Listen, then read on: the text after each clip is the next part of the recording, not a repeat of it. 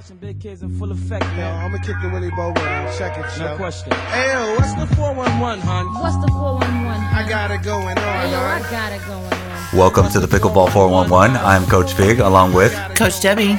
and in today's episode we're going to cover the top spin third shot drop. We have our latest video up.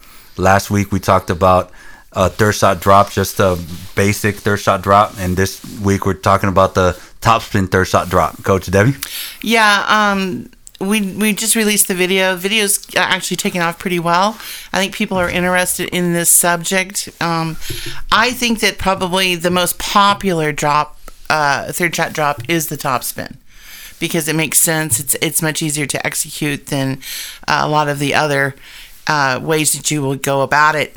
But the top spin drop, what it does for you is it does get you clearance over the net and dropping down into your opponent's, feet area, causing them to reach and hopefully pop up, neutralizing the point to where you can start moving forward, getting in there, and start to get into a non-volley zone rally. Yes, I personally like the dipper, the push drive drop. We'll talk about that next week.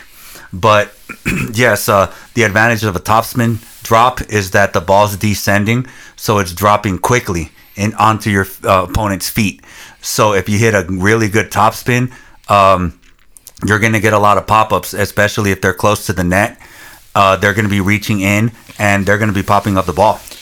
One of the things that topspin does is that once it drops, it descends, it hits.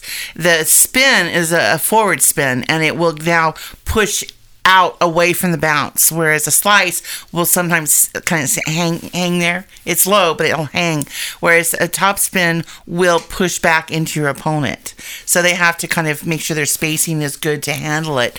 So it's a little bit more challenging, I think, for opponents to maybe deal with it and neutralize it, or try to come up with a better shot. So, and also I think we have to look at, how do you execute a third shot drop? Obviously, it's off of the service return, correct? And you must let the ball bounce. So you're going to have to be playing back. One of the things I'd say, too, to execute a great topspin third shot drop is not to hug the baseline. So if you are the server or the partner, you need to give some spacing off that baseline so you can allow the ball to come in and you can have that extra room to work to generate that top spin. Some people call it the windshield wipe, some low to high brush, whichever way works for you, but you need some room.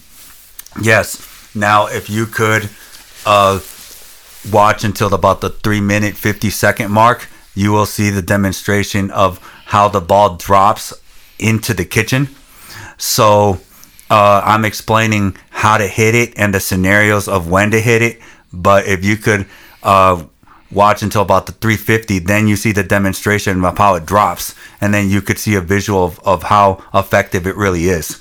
But there was something that we didn't cover in the YouTube video because it would be too long. And that was the backhand drop, top spin. It's not really used, especially when you have a one-hander. It's very hard to execute. So you have more of a slice there. Would you like to cover as to why it's difficult? Yeah, couple of things. A lot of pickleball players like to hang in their forehand grip. And if you're trying to generate topspin on the left side, or on your non-dominant side, your backhand side, what happens is that forehand grip, if you're going to keep it, it actually closes on top of the ball.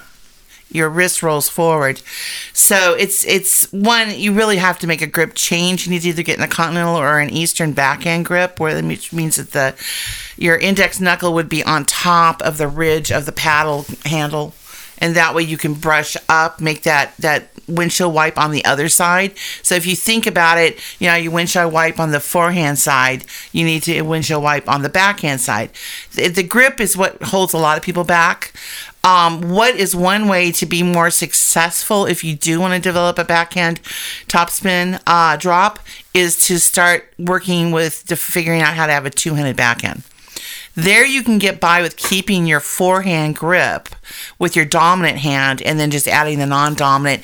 And that non-dominant will help you keep the racket face going in the right direction, which is more open, and brushing that ball. So that would be my suggestion. Pickleball, especially if you're playing doubles, you don't have a lot of territory to cover. You don't have a really reach problem that you have in tennis. So a two-handed backhand is not going to limit you as much in reach. Yes, that is a very good point. So the way you hit topspin, again, reiterating, is the paddle needs to get under the ball.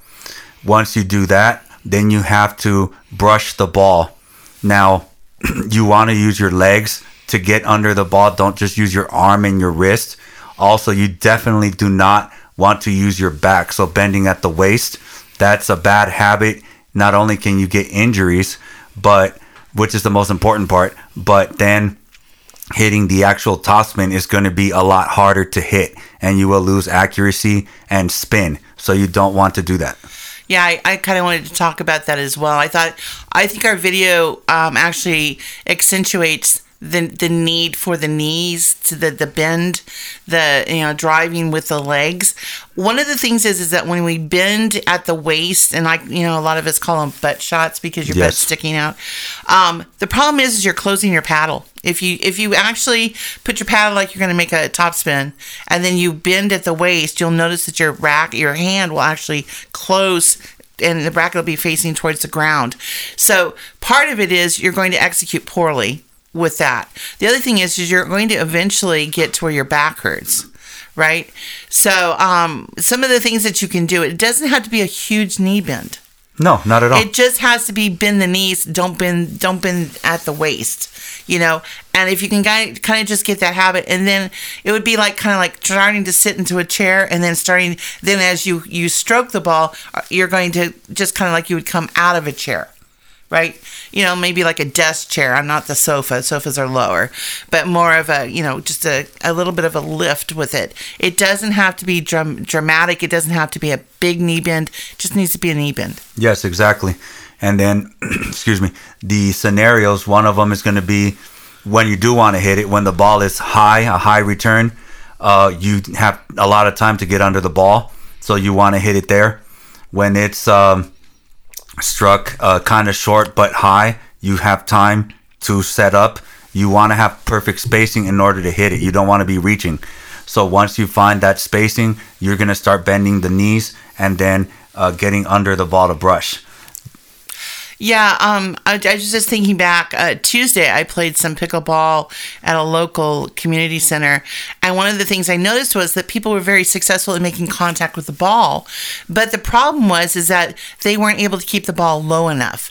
So people were at the no volley zone, their opponents were in the no volley zone, and that ball that they're trying to, either hit a drop or it was pretty much they're trying to hit a drop, but it kept going more mid-shoulder or a little, between the waist and the shoulder, and then they would just get slammed out again. But like I said, they made pretty good contact and kept the ball going back and back, but they never would engage in any kind of topspin. Yes. And this is where I would start. I would say if you're not fluid in topspin, what you should do is just start in transition, more closer to the no volley zone. Start trying to maybe use that topspin just to bring the ball down some. It doesn't have to be a drop shot per se, but just topspin to where you can start not getting bammed on so much, because your ball it's just sitting there for people. And I think at that 3-0, 3-5 level, that's one of the hardest things for them. And that's why a lot of times they just bam, is because they're frustrated. They're frustrated that they can't keep that ball low enough to stay out of trouble. So I would suggest start developing, if you're going to do it, and if you're not going to practice it and you're going to try to engage it in your play, start it in the transition area, that's better than that, because it's harder on the baseline. You got more distance. The other scenario where you don't hit it is when the ball is being struck hard at you. When you're on your back foot, you lose accuracy, and you need forward momentum pretty much in order to be able to strike the ball cleaner. So when you feel you're off balance on your back foot, you definitely do not want to hit a topspin drop. You either just want to drive it back or just hit a regular third shot drop.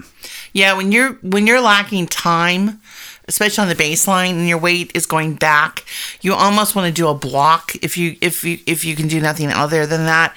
If you can sort of get off a drive, it's probably better. But like I said earlier, if you want to play a third shot topspin drop, you need to back off that baseline and give yourself timing to where you could step into the ball when you do want to hit it. If you're hovering, like a lot of people will drift over the line, you're not going to be successful in this because you're just not going to have enough time to actually execute the topspin. Yes, exactly. And as we preach in this podcast, if you don't practice this and your practice time is going to play pickup games, you want to drop on the person that is coming in. That'll at least buy you some time. So if you do pop it up a little bit, then you're ready for the next shot. If you go at the person already established at the non-volley zone and you're practicing and it's high, you're going to get killed. So you want to go to the person coming in if this is your practice. Obviously, the number one solution is to just practice it until you perfect it. Yeah, I like to add too, I was thinking about this today, and one of the things that you can do that's not basically on the court to practice is that you could do with hand weights, 5-10 pound. It doesn't have to be super heavy, and just do kind of a deadlift and so you're going to kind of bend and then you're going to straighten up with your legs. This is going to help you get used to being in that knee bend position, and also it's going to help to build your legs and your stability in your shot. A lot of times what's happening is it's not necessarily the execution as much it is the lack of foundation. And a lot of us need to get a little bit more stable, and a lot of this can be accomplished through weight training and through balance. In the kitchen when you're washing dishes or whatever, stand on one leg, balance, then stand on the other. Brush your teeth, do that. It's amazing how just a few of these kind of things will help you on the court to start being more stable, and then your production will rise. Yes, so again, check out the video on the YouTube Pickleball 411. It's a good video, so check it out. Is there anything else you'd like to add? No, I just hopefully we give you some hints and some encouragement. Go out and try this in your game. Go get a friend and practice, and good luck. I think it's a nice add to anyone's game. Okay, with that, we conclude this episode. I'm Coach Fig along with Coach Debbie. Have a great week. Thank you, and thanks for listening to the Pickleball 411.